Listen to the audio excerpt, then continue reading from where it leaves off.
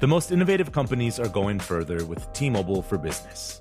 The PGA of America is helping lower scores and elevate fan experiences with AI coaching tools and 5G connected cameras.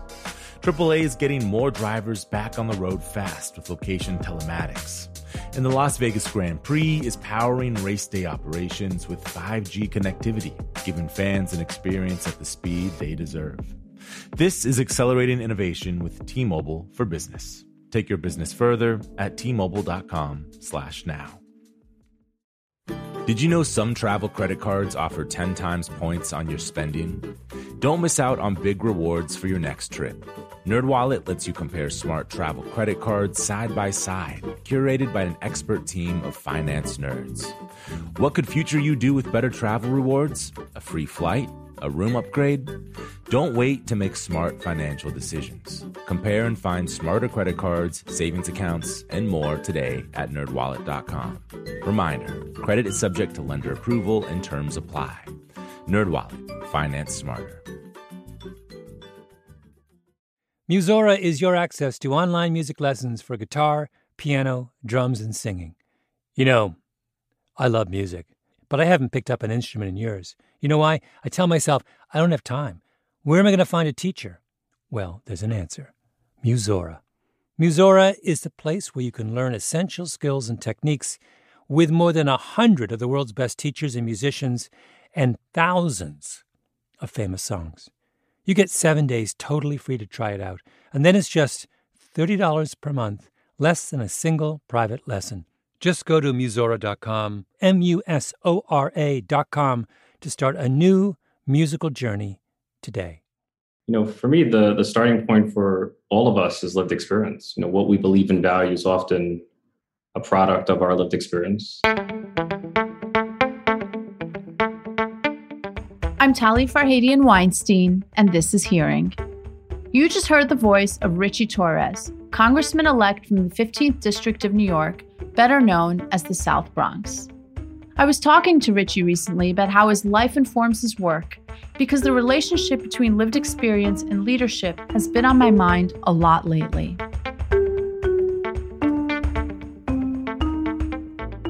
As you may recall, I started this podcast by talking about my family's story of arriving in the United States from Iran on Christmas Eve back in 1979. And since this episode marks the finale of our first season of Hearing, with Christmas Eve of 2020 fast approaching, I've been reflecting on the role our story has played in my campaign for Manhattan DA and how it might inform my work if I'm elected. You've heard me talk a lot on the show about being new to politics and how bizarre it is to navigate the confusing waters of campaigning for the first time. For example, I want to make people feel confident that I'm tough enough to be their protector, but it's also important to me that marginalized and underprivileged communities in our city understand that I know what it means to feel vulnerable, and that I bring a sense of empathy, sensitivity, and nuance to my vision for law enforcement. That's a tough balance for any candidate, and when you add being a woman and an immigrant to the mix, it becomes even trickier.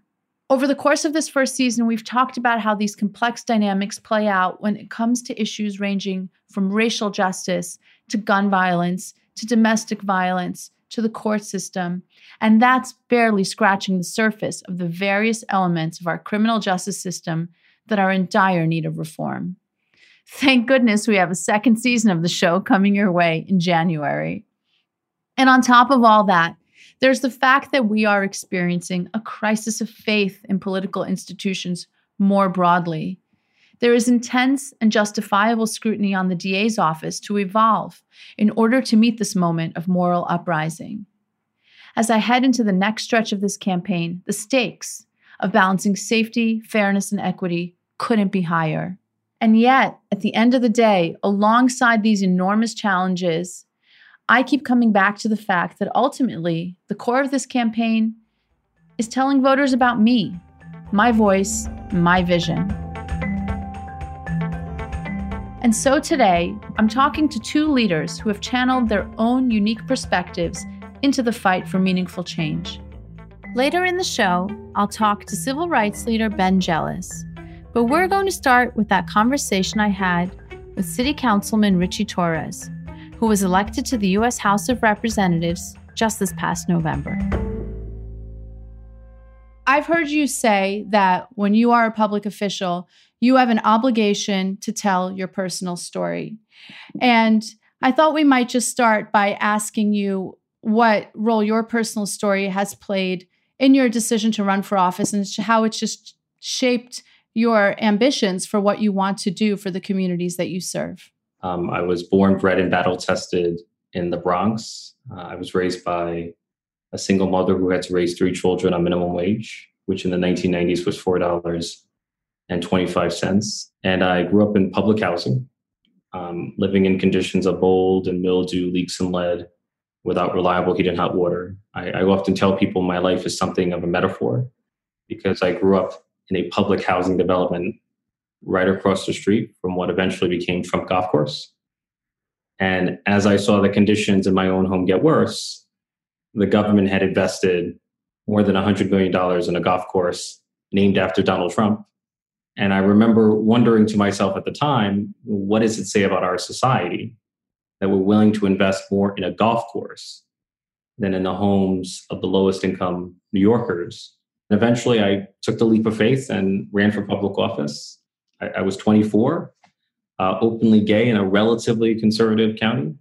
I had no ties to the political establishment or the dynasties of Bronx politics, but I was a young and energetic organizer, and I knocked on thousands of doors. I went into people's homes. I heard their stories. I remember one voter telling me, in the 40 years I've been living here, I've never had a candidate for public office or a public official knock on my door. I became the first openly LGBTQ elected official from the Bronx. But what's remarkable is that 7 years before then, I was at the lowest point in my life. I had dropped out of college. I had abused substances. I was struggling with depression. There were even moments when I thought of taking my own life. And now I'm about to become a United States congressman. So I often tell people my story is the story of the Bronx. It's a story of struggle, but it's also one of overcoming. Richie, it takes so much courage to be so vulnerable and in such a public way and to integrate it into your leadership. Is it hard for you to do that? No, I see it as a form of coming out. Part of what it means to be LGBTQ is you need to summon the courage to communicate who you are to the world. You have to go through a process of coming out. And I would argue that process not only applies to one's sexual identity, it applies to every aspect of our lives. You know, I feel I have an obligation to be open about my struggles with depression. Because as a public figure, I'm in a position to break the stigma and shame and silence that so often surrounds mental illness. And part of what we do is inspirational. If I can inspire people to embrace who they are or to feel like they can see themselves in their elected leadership, I think that's an important part of what elected officials do. I've heard it said, you know, so many elected officials and, you know, leaders say those closest to the pain should be closest to the power. Is that something that you embrace? I mean, it sounds like you do. I do, because when I think about the greatest challenges affecting the South Bronx and the poorest parts of our country, whether it's food insecurity and housing insecurity, these are not simply abstractions that I've studied intensely as a policymaker. You know, these are struggles that I've lived in my own life. Well, so I'll tell you something that I'm struggling with in terms of this very question, because while certainly my journey has had moments of pain, and I'm learning to be vulnerable about them. I mean, these are things that my parents had actually encouraged me not to talk about. You talk about your mom earning $4.25 an hour at the minimum wage. I went back and looked at our immigration file, and my mom's first job in this country, working as a teller at Citibank, she was getting paid $3 an hour, and she was grateful to have that job, right? But I think I'm not living so close to the pain anymore. My life has changed so much, and I wrestle with this. Do you think it gives me a lesser claim in understanding what the people I hope to represent are going through and on being able to deliver for them?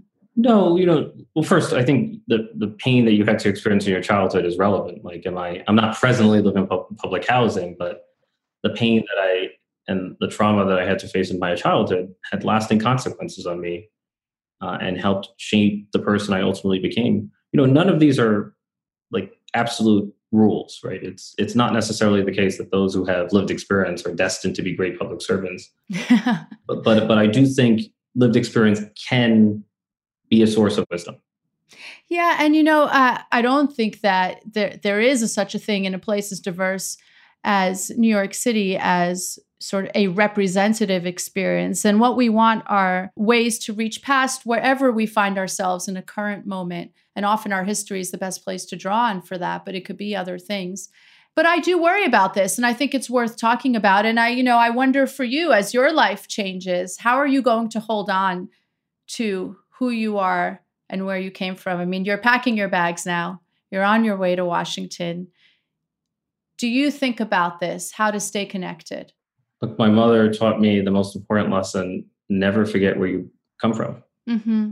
And I got my start as a housing organizer and a council staffer. And for me, constituent service is a religion.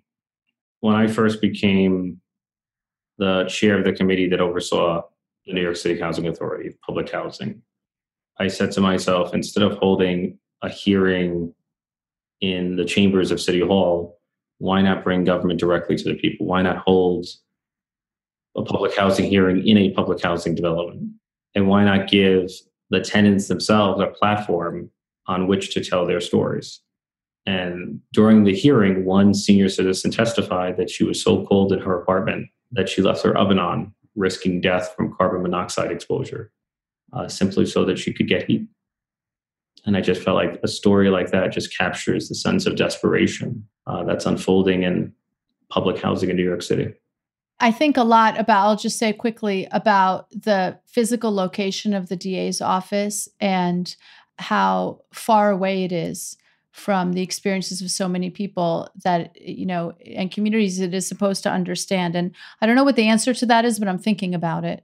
Remain connected to the grassroots, because when you're an elected official, the trappings of power can be seductive and you can easily lose touch. Part of why I'm looking to speak with elected officials as I make my way into politics for the first time is I find that something about running for office feels kind of demented. And I wind up talking about myself more than I'm comfortable and more than I'm used to, and sort of lose a private sense of myself. And I want advice from you. How do you keep something separate? Look, I hope, I hope that it's possible to tell a story about yourself without descending into narcissism. I do believe, policy matters, but I think the goal is not to tell your personal story to the exclusion of policy. The goal is to integrate policy into a personal story. It is to humanize it. Politics is every bit as visceral as it is cerebral. People want to have a visceral sense that you're one of us and you're going to fight for us. The human connection, the personal story matters. And again, I'm not suggesting that identity politics is everything, right? But I have identities to which people can connect, right? I'm Black, I'm Latino, I'm LGBTQ, I'm a son of the Bronx, I'm a millennial. Having said that, I as an elected official should be judged by the actual progress that I create in the lives of the people I represent. I think the problem with our politics is that we overvalue ideological virtue signaling. Yes. And undervalue actual substance, actual competence. Like our politics is more performative than substantive. And it's nauseating. We started our conversation talking about how to campaign, how to tell your story, how to connect to the stories of others. But all of that is to just lay a groundwork for exactly what you've talked about. And maybe all of us are just, fall victim to a system that, as you say, puts too much emphasis on the getting to the office and not on what you do in the office. Look, you have to ignore the stupidity swirling around you and just be who you are, be true to yourself. For me, integrity is not only good morals, it's also good politics.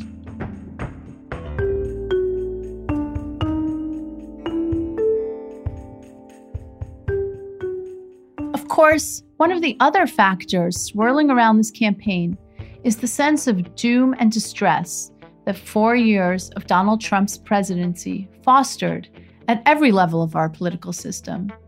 It's always a struggle to convince people that you can lead them out of the darkness, but it's particularly difficult when so many have accepted darkness as the new normal.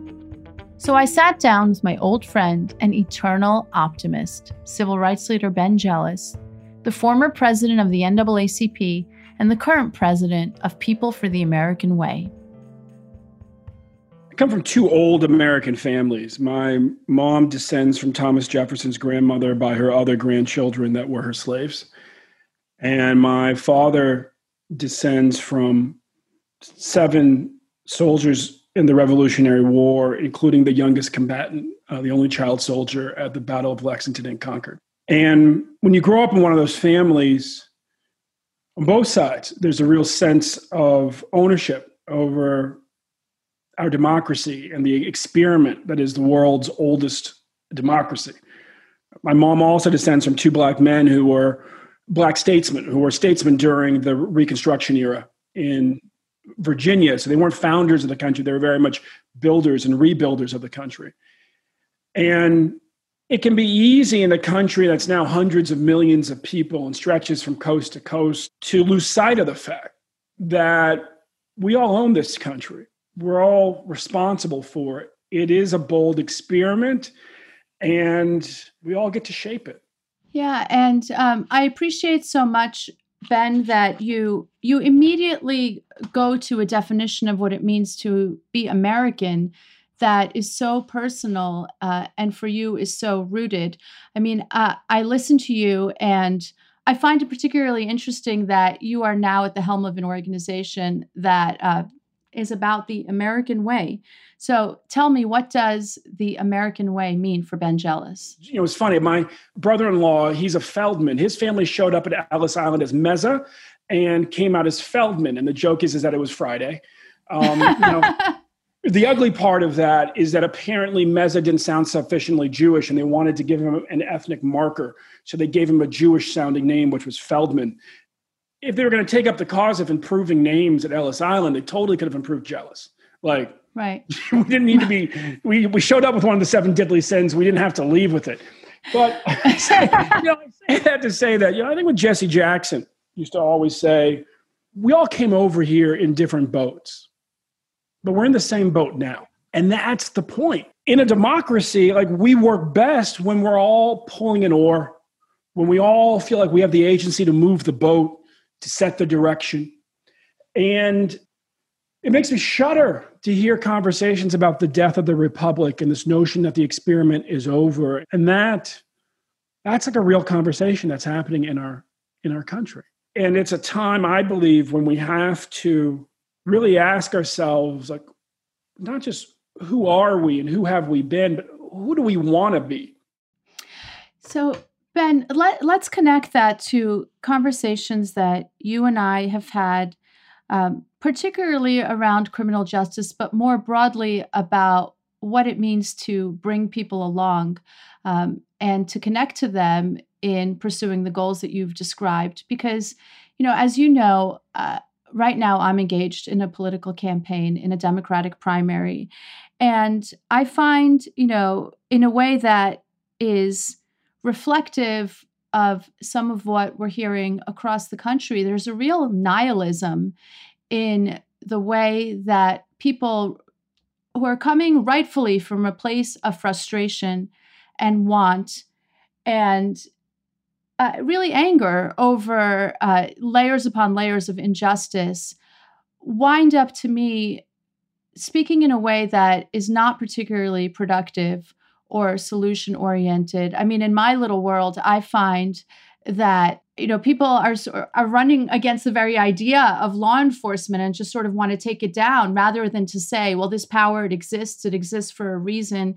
Here is a way that we can use it that connects back to the idea of all of us being in the same boat, or all of us being our brothers and sisters' keeper, as we surely are.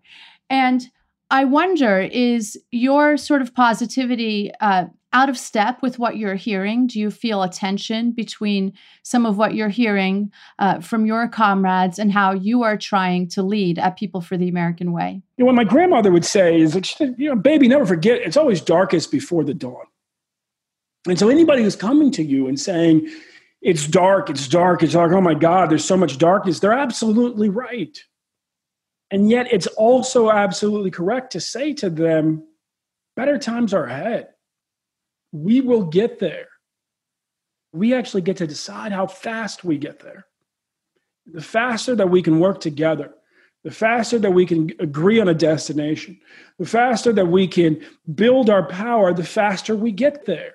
And so, my grandmother, I think, takes it even deeper. I mean, this is a woman who carries with her 200 years of American history, lived and told firsthand. Her grandparents and grandparents were all born slaves.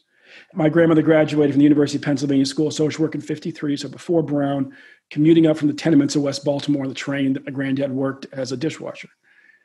And my grandma would tell you, just like sociologically, if we were in the midst of a moment when those who are most invested in the old order of white supremacy knew that they were running out of time, you expect them to lurch way to the right and begin acting like a cornered fox in this moment. And yet every moment passes.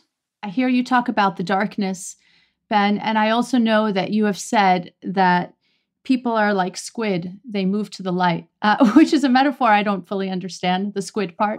But I please do. I think I understand the light part, and I hear it shining through this podcast. And the 6 oceanographers listening to this call, oh, yeah, that's right. Yeah, so, I'm the nation's youngest retired, I guess now reactivated civil rights leader, right? I was president of NAACP at 35. I also, when I was 13, was the youngest, still think, hold the record as the youngest tour guide in the history of the Monterey Bay Aquarium. Every day I'm more and more impressed with you, Vangelis. I think the Forrest Gump of politics. And so it even goes back to a shrimp boat. Somewhere there's always a shrimp boat. But my parents' marriage was against the law in Maryland. They met as school teachers. And so they ultimately sought refuge in California and then would send me back to Baltimore for my cultural training every summer. So my school years were in Monterey Bay. Summer was in West Baltimore, totally different worlds. And on the Monterey Bay in the evenings, the fog rolls in, and occasionally you look out and there's these big globes of light. And it looks, when you're a kid and you're, say, coming from the local sort of like opening night of, say, Close Encounters of the Third Kind, it looks like you're being invaded by UFOs. And so I say to my dad, like, what is that out there? These globes of light floating in the Monterey Bay. He said, they're squid boats. Son, you don't catch squid with bait. You catch squid with light. And so literally it started with Sicilian fishermen over 100 years ago bringing us a technique from Italy to Monterey where you would hang lanterns on the side of your boat, and the squid who were relatively near the surface would come, and then you would net them into the boat. With that said, when I said that, it was in the context of a speech talking about the importance of each of us really choosing that big thing that we're going to change before we die. The way that like you're taking on the justice system. And that's been kind of a shared fascination of ours. How do we really fix the criminal justice system since we were students going to Evensong together at Oxford.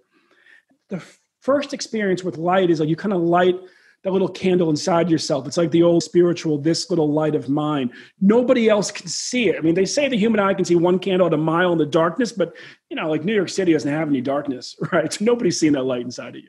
But it's enough to kind of show you the next step and the next step. And then eventually you have such clarity, such singularity of purpose that they say about a great preacher, they'll say, that brother was on fire today. Yes. And what it means is that little light inside of you has been nurtured by your clarity and your courage and has become so big that nobody can ignore it. And that draws people to you. Mm.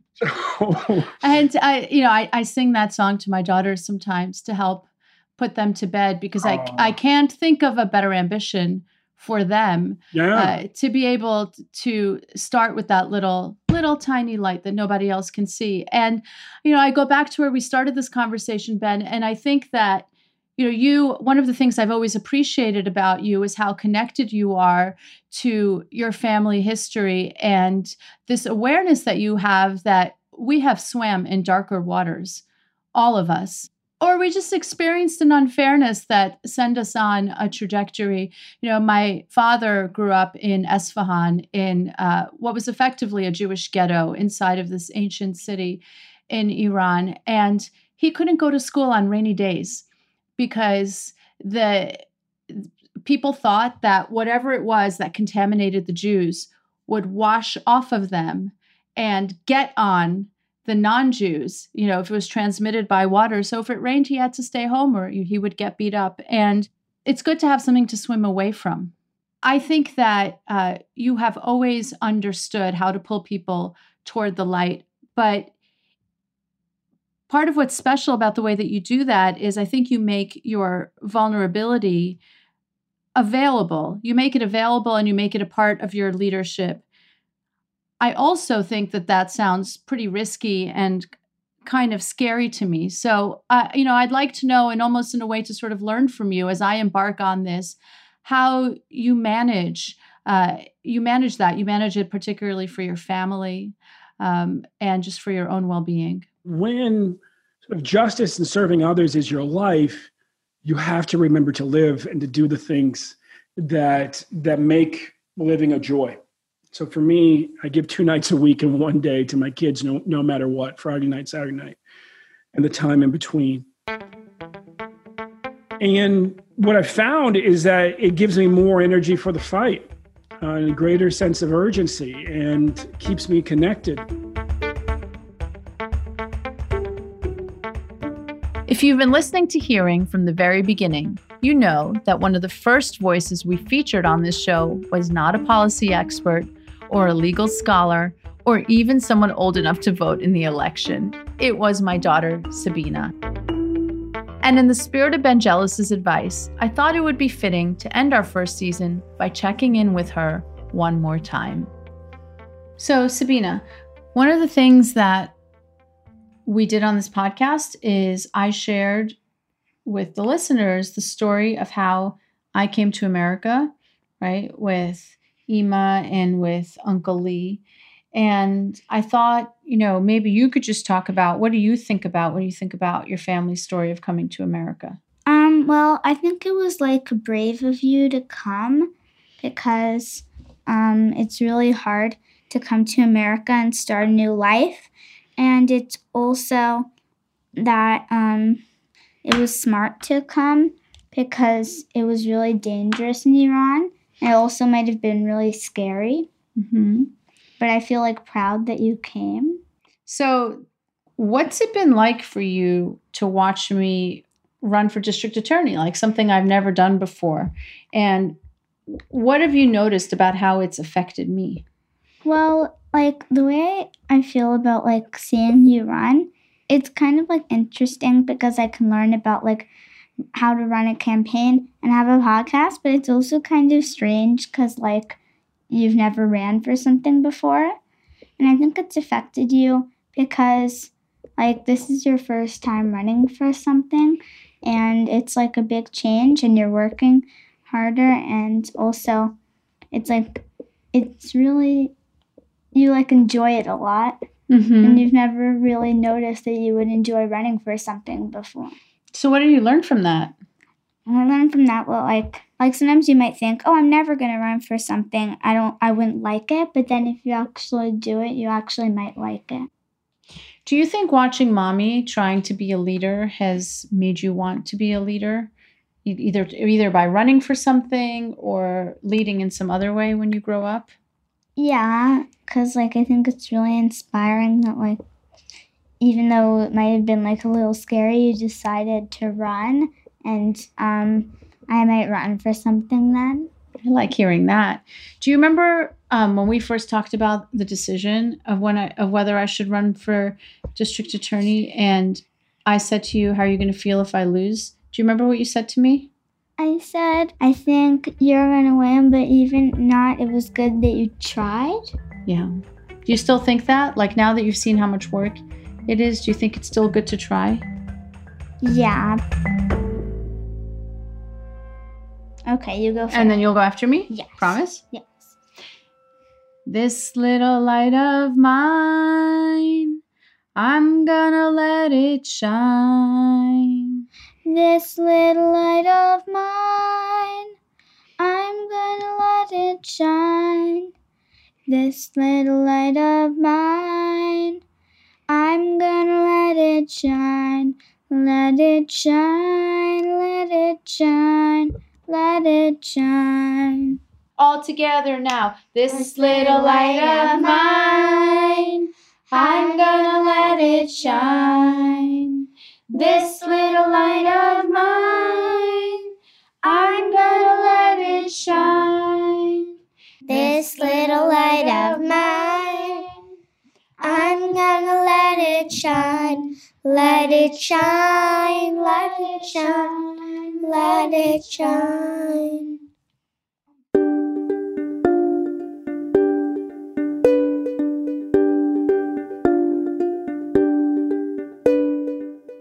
Those were Sabina's sisters. Hearing is produced in partnership with Pushkin Industries. This is the finale of our first season, but Hearing will return on January 21st with more conversations about how to build a justice system that delivers safety, fairness, and justice for all, especially our most vulnerable. Our producers are Sam Dingman and Camille Baptista. Our engineer is Evan Viola. Special thanks to Malcolm Gladwell and Jacob Weisberg. This podcast is paid for by New Yorkers for Tali. I am running to be District Attorney of Manhattan. If you like what you've heard, go to taliforda.com to learn more about my campaign. I'm Tali Farhadian Weinstein. Thank you for listening, and I'll see you in January for Season 2 of Hearing.